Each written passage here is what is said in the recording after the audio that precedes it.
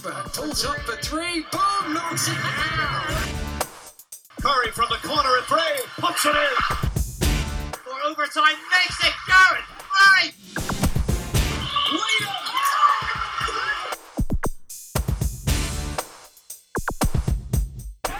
Welcome to the MVP cast from me, Mark Woods. We're brought to you in association with Total Environmental Compliance. Check them out at tecompliance.co.uk. Now, our guest in this edition is a former NBA and EuroLeague big with a singularly unique place in basketball history. He's a serial winner. He claimed league titles in Spain, in Greece and Poland, cups in Russia, as well as the EuroLeague crown while with Panathinaikos. And he also played for the Orlando Magic and the Phoenix Suns. He is the only Irishman ever to play in the NBA. Our guest is Pat Burke. Pat, welcome to the MVP cast. Mark, thank you for having me on. I'm honored that you thought of me to have it. It's great to hear that introduction. I wish I could hear that every morning when I get up to motivate myself to. From where do you join us, and how is the pandemic world treating you? I'd say, like anybody else, my family and I are, getting to know each other day by day with board games and long conversations and walks. And, this being the first time we've all gone through this, it's an interesting time, especially as a father trying to talk to your kids about what's happening and the importance of, keeping social distancing as a priority. And washing your hands. We can never forget washing our hands, and we won't forget it for a long time to come. Yeah. We always get this list at the start of each season. It's all the players from the different nations of the NBA, and then there's the bigger historical list. Emotionally for you, how does it feel to be the one guy who made it to the NBA from Ireland? Definitely, there's an honor involved in that. From such a small nation where the sport is not as popular, but it is gaining popularity. It's kind of one of those smaller, trivial type things that's in the world is, people wouldn't know if there was anybody from Ireland, but to be the one is, it's a good feeling. And I don't think I'm the last. I think, again, as I shared, that is the popularity is getting to be more interest inside of the sport of basketball because it's such a sport that the Irish love it. It's an indoors, it's fast paced and all that. So I'd say that there are a number of NBA players to come. I mean, you left with your family at the age of 3 to go to Cleveland. And I don't think I've ever asked you, what was behind the move? How did it come about? Funny is my parents actually had gone back and forth. This was not the first time that they were going back and forth. The two of them, my dad's from the West, he's from Mayo, and my mom was from Tullamore Offaly. And so they were actually both out in Cleveland, Ohio, visiting family, and they didn't know each other. They were at one of the Irish cultural clubs at a dance, at a social gathering, and they met each other. And then I think they reconnected when they were back in Ireland, and they got married, moved to the United States, and they had the three oldest of my siblings, and then they moved back to Ireland, and then they had the three youngest. I was the youngest of the six, and they moved back to the States. So I think at that time it had a lot to do with the financial structure of jobs and looking to gain some sort of employment that had some sustainability. So my mom and dad are moving back and forth, and there's a number of factors that play into it because there was family already in Cleveland. So I've never really actually talked to my parents about what was going on at that time that kept bringing them back and forth. But I do know that there was a large group of Irish that were over in Cleveland at the time. I mean, in growing up, splitting your time, you were in Cleveland, you were in Florida as well, but your dad never really allowed you to forget your roots. Not at all. Like any Irishman, I don't think that, from the meals down at the dinner table to everything as far as social structure in the family, everything was always about Ireland. I can remember wanting to partake in a number of American activities And it would be, the priority was the Irish, social clubs we were involved in. That was going to take precedence. We're going there first. And it's, I'd really like to go do this thing over here with my teenage American friends. No, you're going to come over here and you're going to do this. So there's just always that influence, and then my parents, of course, having Irish accents. I wouldn't think twice about it, but anytime any of my friends came over, they would act like they didn't understand my mom and dad as if they were speaking some different language. So there was always that, how would I say, that underlying "we're not from here" type feel to growing up. And that gives you that little bit of superiority over those other Americans who come up to you and go, "Oh, we're Irish too," and you go, "No, I was born there." I don't know if I would go that far. I'm not going to puff my chest out and prove anything. So I really appreciate the childhood I had and what my parents did to connect me to Ireland, and all the growing up visits and all that. So. When you growing up, I mean, basketball for you, as I understand it, wasn't really the early. You weren't one of those guys that took to the sport early. I mean, it was relatively late on that you kind of really focused on the sport. Yeah, kind of segue into what we were just talking about was my dad's sister, my Aunt Patricia. She came over to visit the house when I was probably about 8 or 9. And her son, my cousin David, she had just signed him up for ice hockey of all sports. And this was like a screeching halt in this Irish American kitchen. Like, what? What have you done? And so she was, kind of really diving into American culture, American sports. And so she asked my mom and dad and myself, "Pat, would you want to do this?"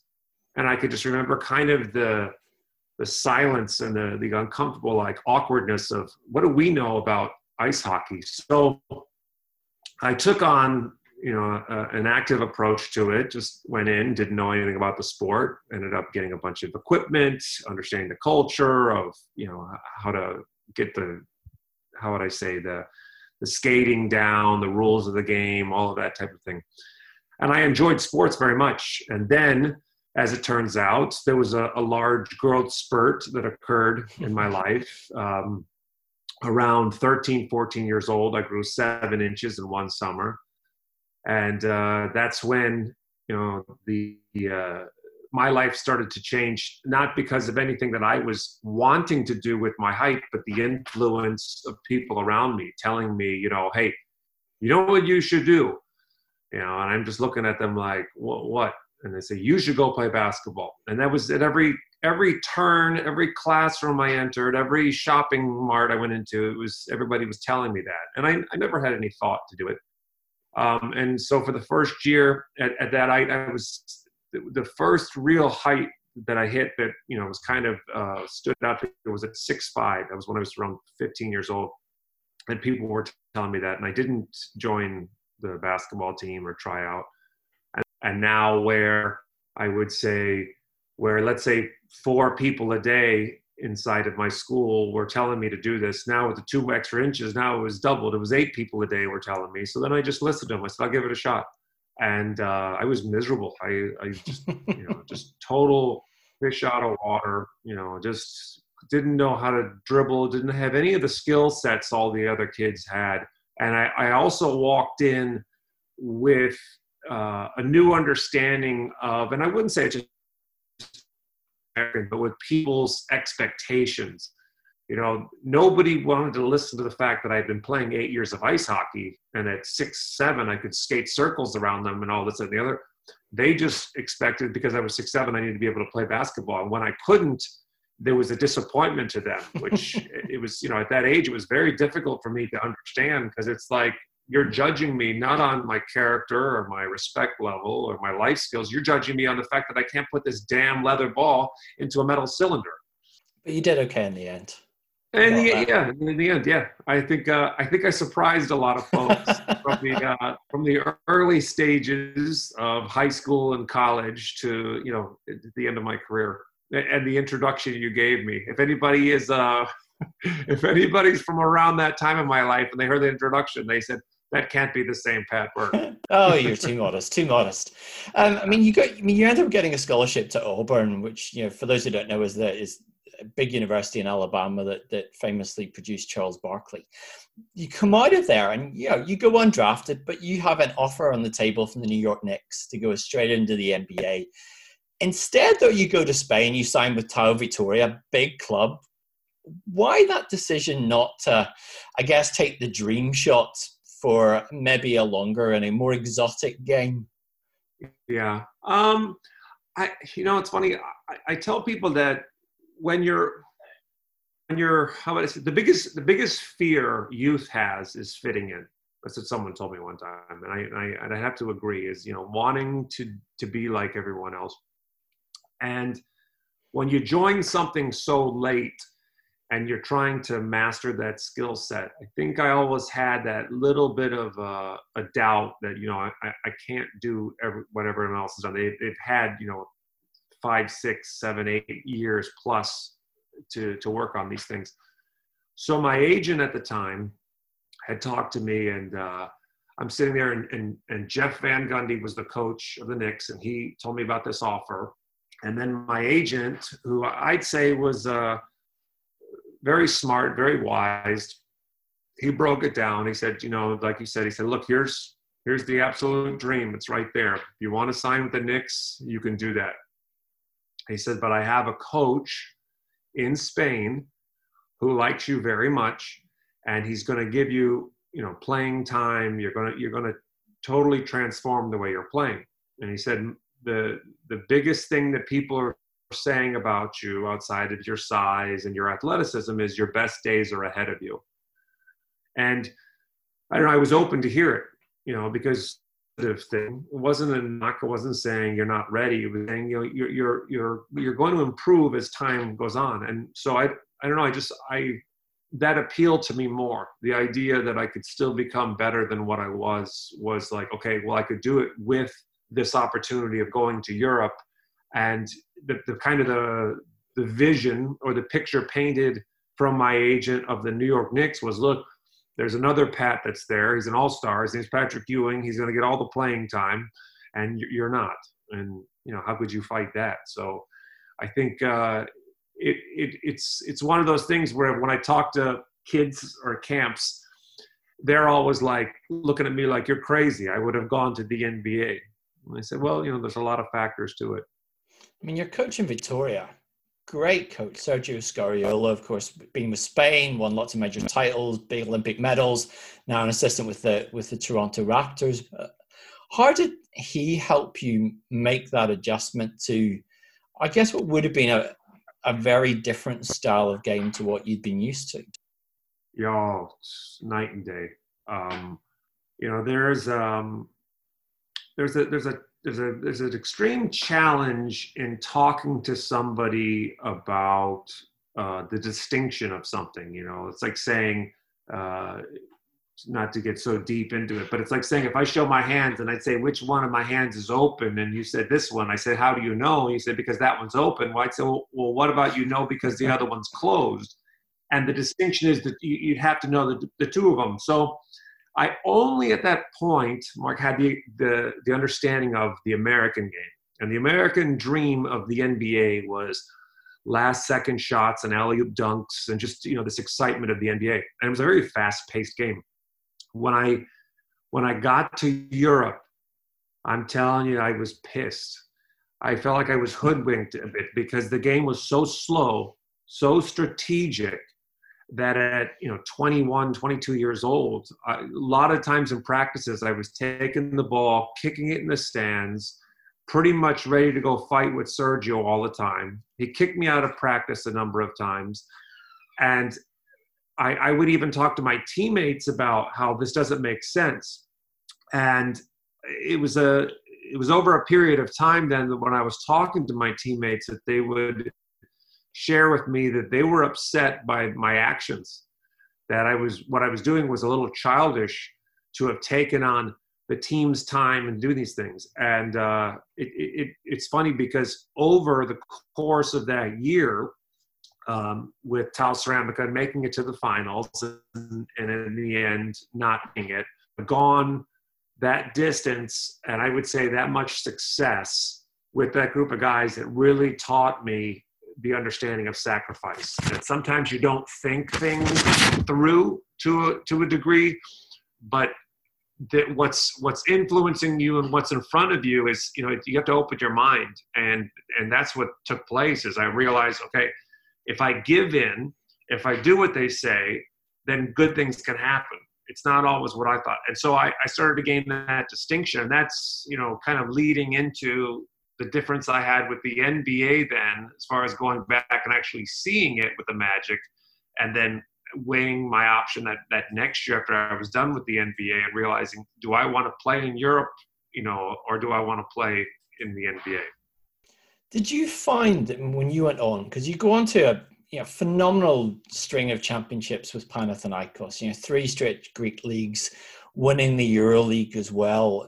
How much was that first year, I guess, even more valuable than the time in college in terms of giving you this longevity of career?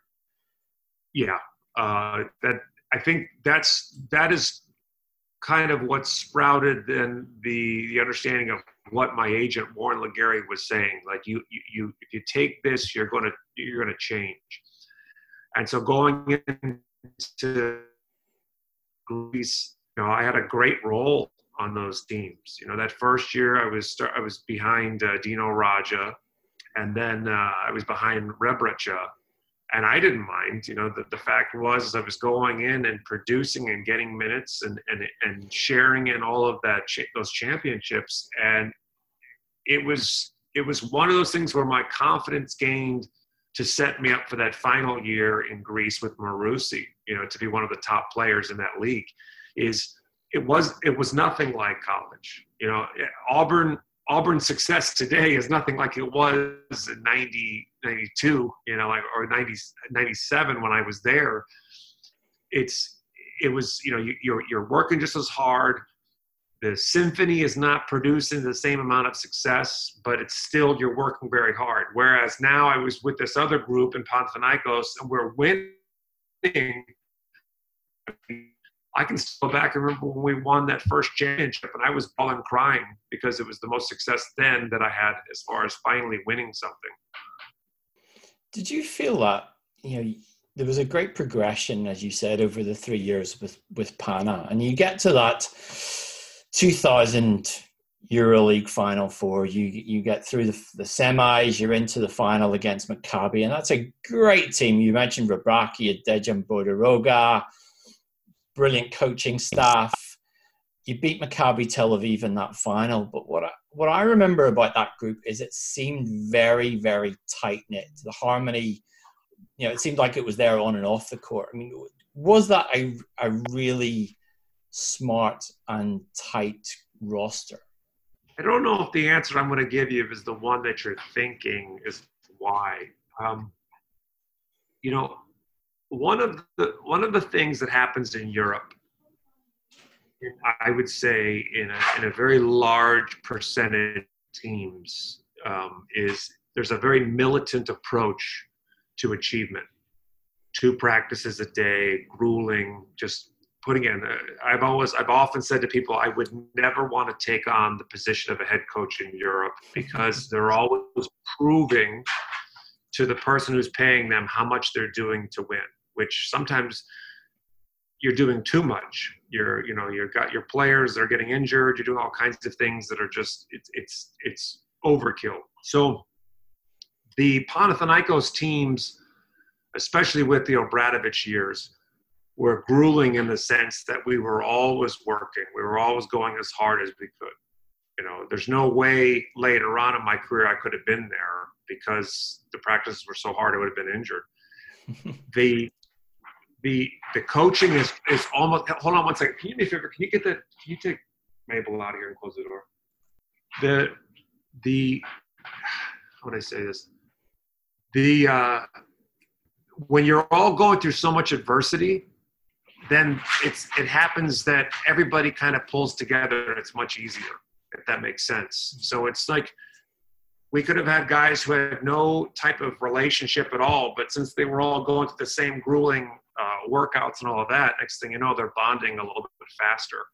And I think that's one of the differences, that there's a balance there. That I didn't see that in the NBA, but I definitely saw it in the European basketball, is if you sacrifice enough, I don't care what's your attachment in your life, of all your life experience, your religion, your background, your cultural differences, you go through enough adversity and it all drops. The next thing you know, you're just a human next to another person and you're just tired and you're relating in that way.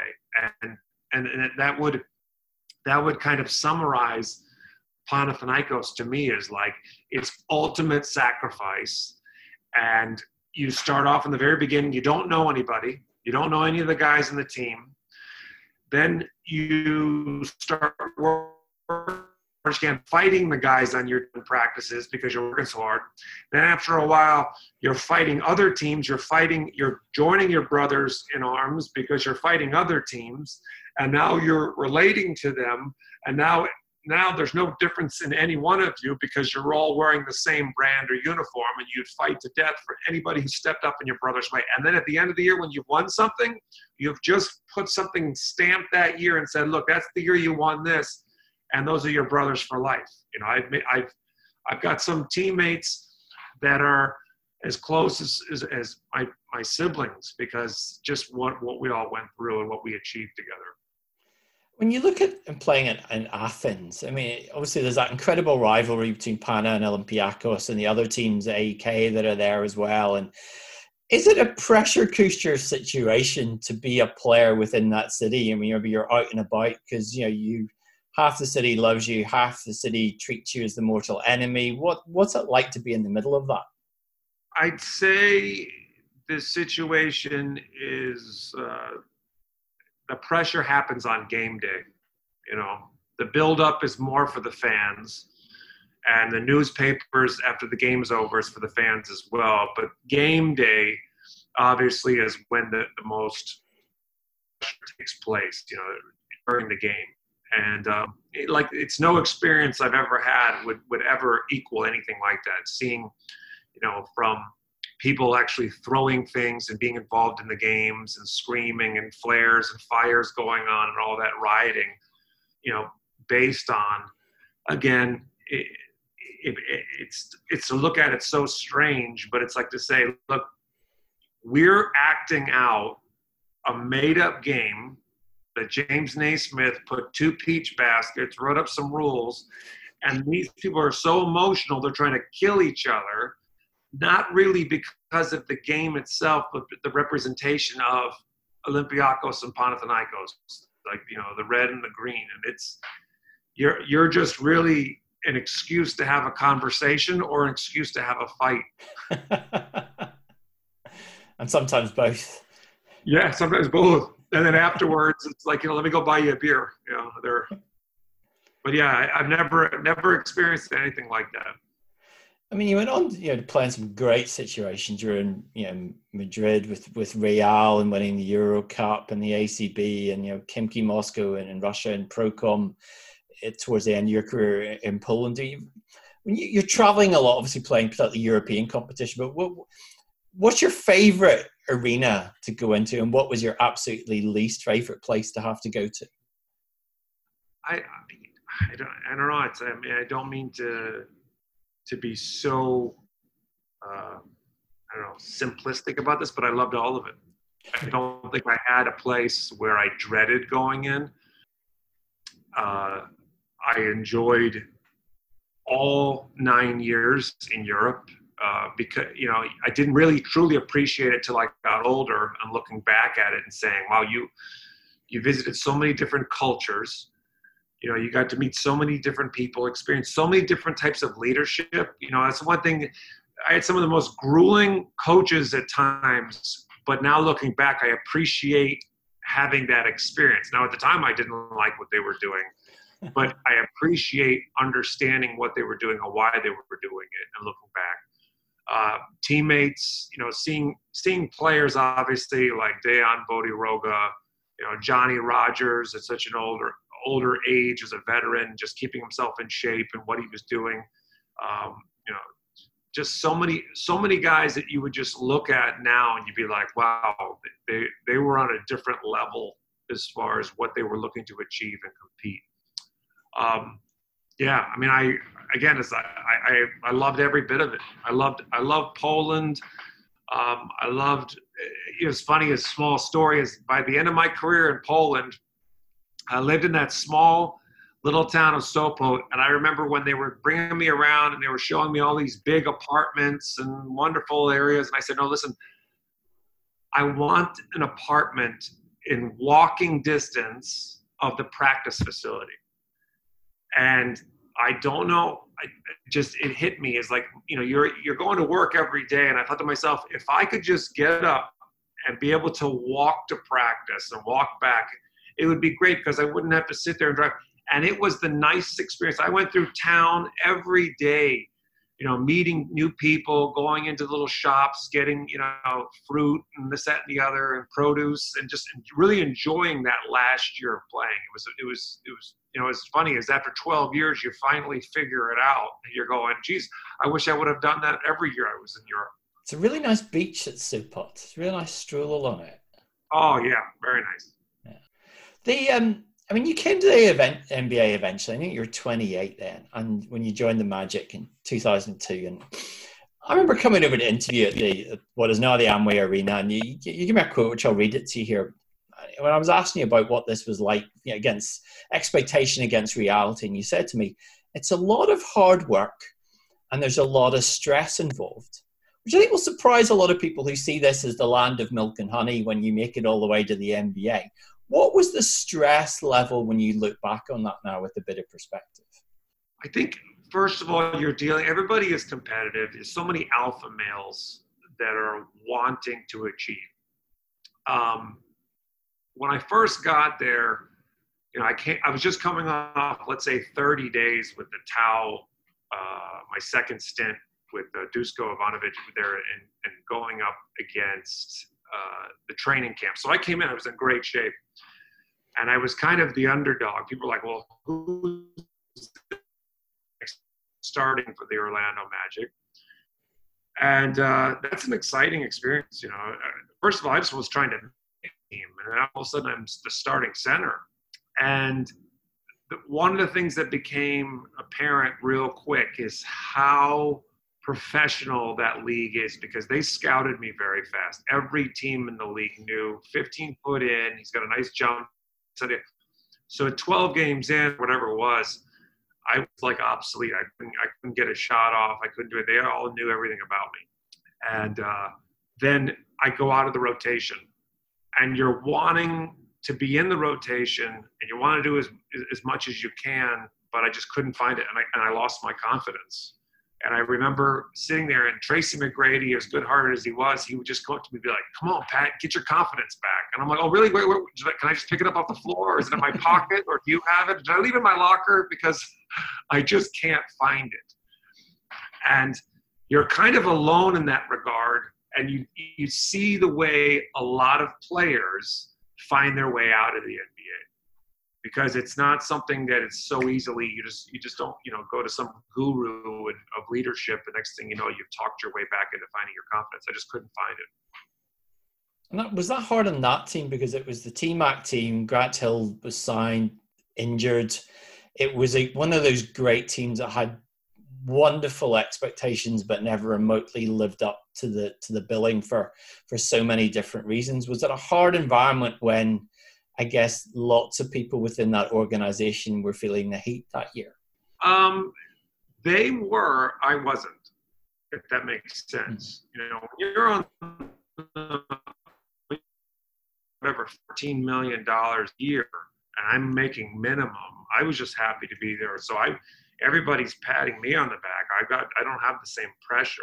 But as far as Doc Rivers then putting a team together, like, I wasn't a stranger to the understanding that, hey, when I was with Panathinaikos, I knew we had the most talented team, and that the Yiannopoulos brothers had put together a very large budget to make that team happen.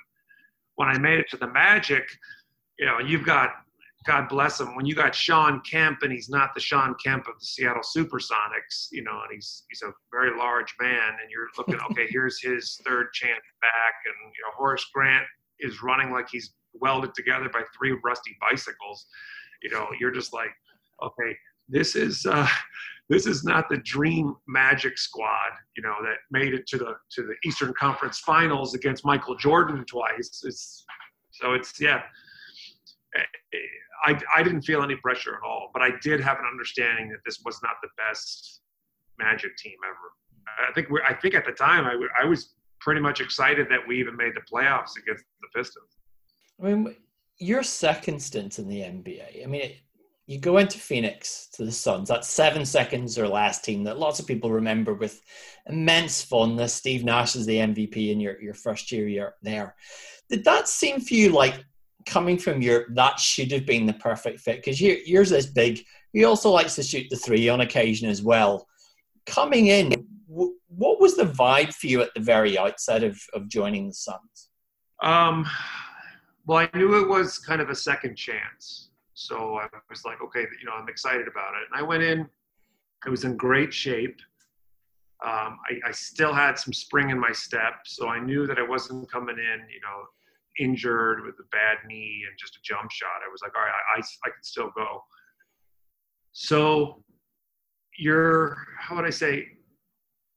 still a little bit shocked when you kind of getting off the plane, you're walking in, you're seeing Steve Nash and Amari and all these guys. So I remember going into practices, and I had never seen an athlete like Amari at the time. I think he's still, in my opinion, the beginning of that hybrid player that you see now. It's anywhere from like 6'8" to 6'11", thin build, run like a gazelle, vertical. I mean, he had a 40-some inch vertical. He had a 32-inch waist. He was like 6'8", but he had a 7-foot wingspan, and he had 2 hands like Dr. J. So anything around the basket, he's dunking on everybody, and you can't stop him. So it was extremely impressive to see.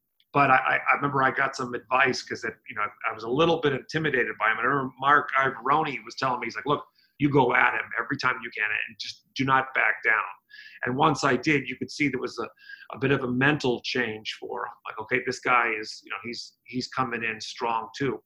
So going into that beginning, we sit down in veterans camp, and I remember Mike D'Antoni had said to everybody, hey guys, listen, here's the first thing I'm going to tell you. If you don't make it up and down the court, you'll never see the ball.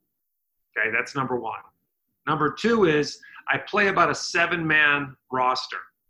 So if you don't make it at 7-man, you're probably going to be mother effing me the whole time. He said, but if you do, you're going to be doing pretty good. There's 14 of us sitting there in that room. We're all thinking we're in the 7 top. Everybody is. So you kind of hear it, but you don't hear it. And then as we started, the 7-man rotation was just, it became such a divide in the locker room that, yeah, it was a great team to be on, but it was also one of those teams that was an interesting and complex situation because they played so fast, 7 seconds or less, 7-man rotation, and they only made it so far in the playoffs every year. And there was, I went through an interview the other day talking about it. The funny thing was Mike D'Antoni wouldn't talk to the other 7. He wouldn't. It was almost like he was afraid that even if he did talk to him, he wouldn't be able to change the truth of what it was. So why even bother? So towards my second year, yeah, I still good friends with Steve and Amari and Sean, all those guys playing. But the 7 who weren't playing, after a while, it became, a point where it was like you didn't really enjoy it as much. I mean, when you had that Suns team, they had 17 game winning streak the second year you were there, and there was big championship expectations. Get past the Lakers and Kobe the first round, you face the Spurs in the Western Finals and lose out. But even though you're not part of the rotation, do you sit there and go, there's my chance to win this title that everyone would love to win going away? Or do you sit there going, I don't really feel a part of this, it doesn't hurt as much? Well, you make the initial agreement, and I think this with everything, with sports, parents signing up for anything. Once you sign in, you've pretty much made it let's say a legal agreement. I worked my tail off to get into the best shape I could. And for months now, in the beginning, after practices, I'm running and jogging on the sideline, and I'm doing all kinds of extra things. And it got to a point where I'm doing it so much, I have people coming up to me and they're like, wow, hey, they're saying really good things in the coaches' meetings about getting you in. And this is fueling me. I'm like, this is exciting. And so I get to a point where it's just not working out. Like I'm not getting any time. And I'll never forget that Steve Nash came down into the practice facility early, and I'm on the sideline doing stuff, and he just turns his head and he's like, I can't even look at you, because it was hurting, because I'm working as hard as I can, but I'm never seeing any playing time. So imagine this. This is the part where I think everybody has a breaking point. I think it was like 4 months into that season, after doing all this stuff, I didn't show up, and I was like, you know what, I'm not going to do the extra running. I'm not going to do the elliptical after the games. I said, I'm just not doing it. If you remember that year, that's when we went to play the San Antonio Spurs. That's where Robert Horry slams Steve Nash into the timetable, and Boris Diaw and Amari step over the line, and they get knocked out of playing. They can't play for the next game. The only active big man they have on the roster at that point, going back to Phoenix, is me. And now I remember, I told you, Mike D'Antoni never talked to anybody outside of those 7. So they haven't even talked to me. Mark Ivoroni is the closest thing I have to any communication to the coaching staff. Alvin Gentry, none of them. So as soon as they get knocked out, it comes up to me, and they start asking me questions like, hey, what did they Boris is going to be knocked out. Ari wasn't. I just let him have it. I'm like, what am I going to do, sit here and lie? I said, they haven't talked to me in months. I said, I'm the only one active on the roster. I said, but I haven't even been game ready or tested in whatever it was, 5 months of play. And you want us to print this? And I'm like, what do you want me to do? And they started asking me, and again, I wasn't trying to cut my throat, but I cut my throat pretty good. They asked me, they said, well, who do you think is the better coach, Greg Popovich or Mike D'Antoni? And I said, well, who's won championships? And they said, well, Pop has. I said, whose rotation's working and whose is not working? I said, last 2 years I've been here, we go down 7-man rotation, and then we always have these injuries and we can't make it through. Popovich has got a 10-man rotation over there, and he knows how to get guys ready in case something happens. I said, it's an obvious situation. And so, anyways, they print this. The next day I get home, and my agent calls me, and he says, hey, are you trying to get kicked out of the league? And I said, no, what do you want me to say? Like, you sit there and lie? And Brian Colangelo, who was in Toronto at the time, he calls my agent laughing, and he's like, is Pat trying to get kicked out of the league over there? And I'm like, no. So then this is another story probably for another time, but the next year, after that year's over, Steve Kerr is the GM of the team, and Steve Nash is calling me, and he's like, hey, it'd be great if you came back. And I said, hey, man, I don't think they're going to bring me back. I call up Steve Kerr to apologize. I want to let him know that I am a team player and this and the other. And Mark, I sat there and I ate a shit sandwich for a good 30 minutes apologizing. And at the very end, Steve Kerr is like, well, Pat, I really appreciate you calling and apologizing. And so they said, well, we're going to move in a different direction. And I was like, why didn't you tell me 15 minutes ago?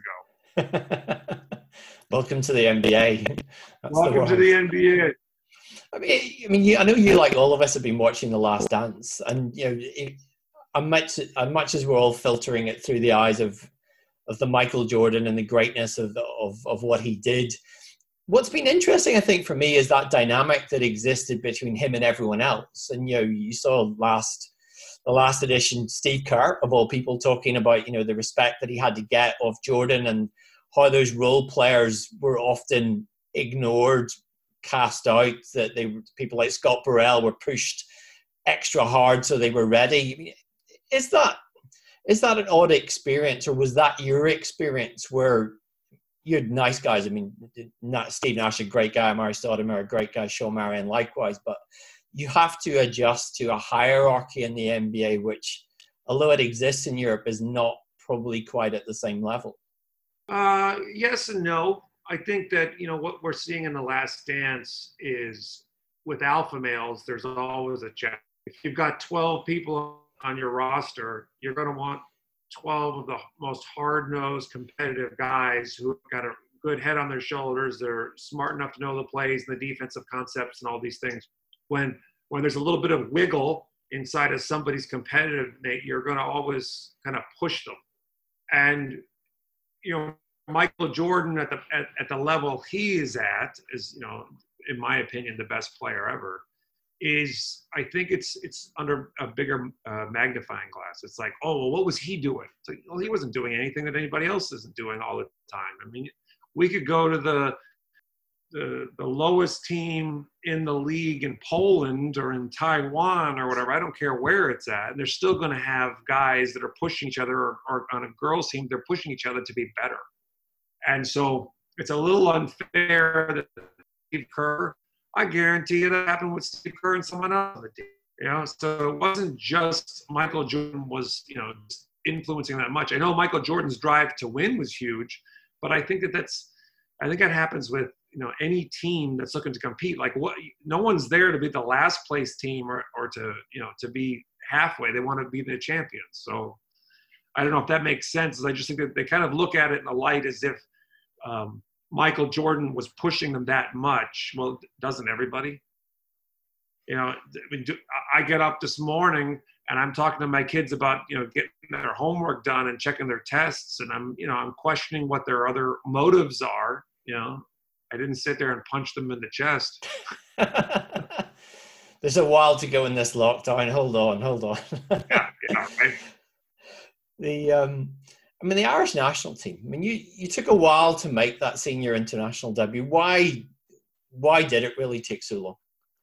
I played with the Irish team through the World University Games, so I already had some strong bonds with some of the players that were playing. And when I started playing professionally, I guess there's a little bit of a mixture of, like, there's my own concern, like, oh, I don't want to get hurt, and I don't want to mess around with my professional career.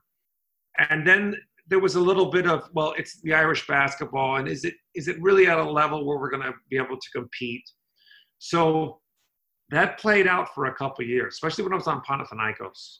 Like I would get the manager of the team would come up to me and he'd be very irritated, as if, a gnat was circling.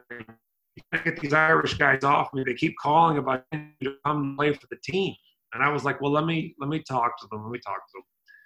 So a spirited group, and we're going to be playing for something we all believe in and love. I was like, you know what? I want to look into this. And so I did. And that's when I made a decision. I was like, I want to play again. And so when I went over and started playing, I was very excited to be a part of it again. Was it nice to go back? Because there was I remember writing about the time, there was a lot of sort of hoopla about you coming back, the local boy made good. Was it nice to feel that appreciation from whence you came? Oh, yeah. Going back, and I remember my family, the Irish that were living in the United States, and of course my Irish family living in Ireland, when we got together at that time, whether it was for a sing-song after the games or before this and the other,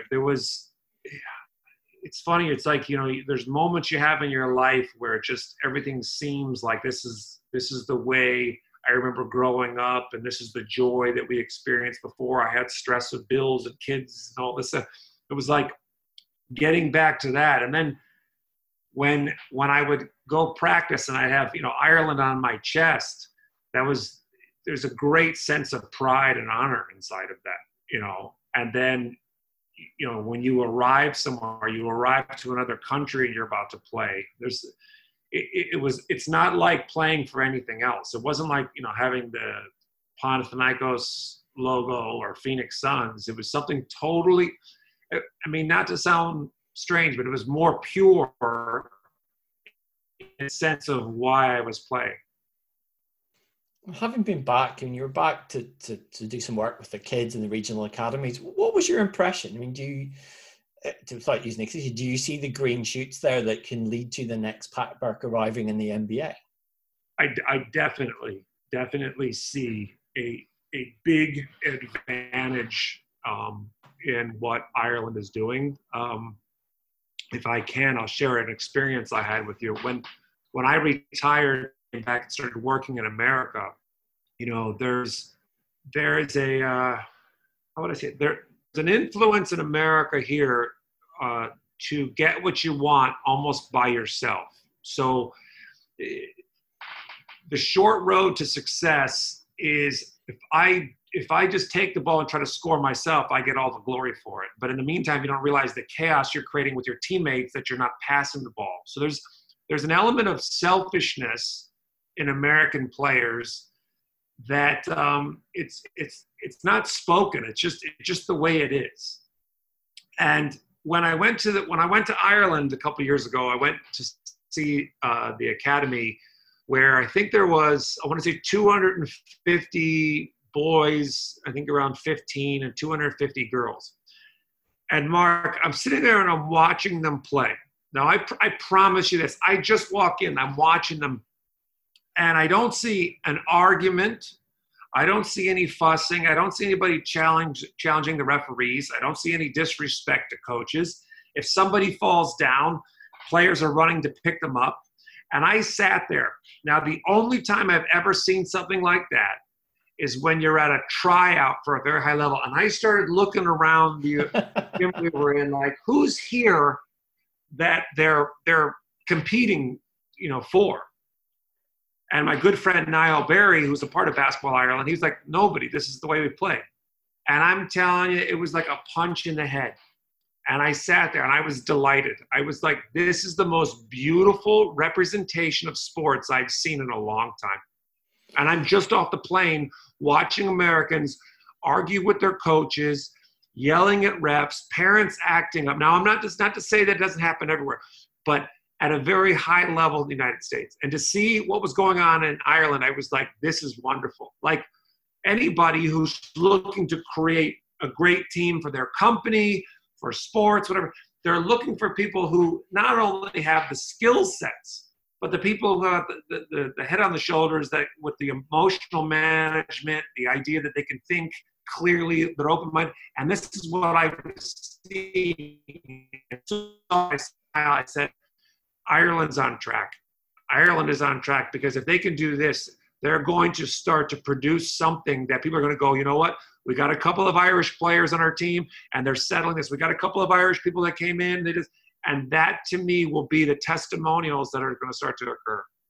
Let's finish off with the NBA. And see, you're in Orlando. You're not that far from the Disney complex that the NBA is talking about restarting and as a sort of central venue after coronavirus. If you're a player just now, if you were in this league, what would your gut feeling be about going back to play, maybe being isolated away from your family for weeks on end to make this happen? Would it sit easily with you, or would you be very nervous, as a lot of players in different sports are, about venturing back out again? I don't think I would be nervous. It's funny is watching the television program we're talking about, The Last Dance. You're seeing these guys so physically fit. They're just, they're like soldiers.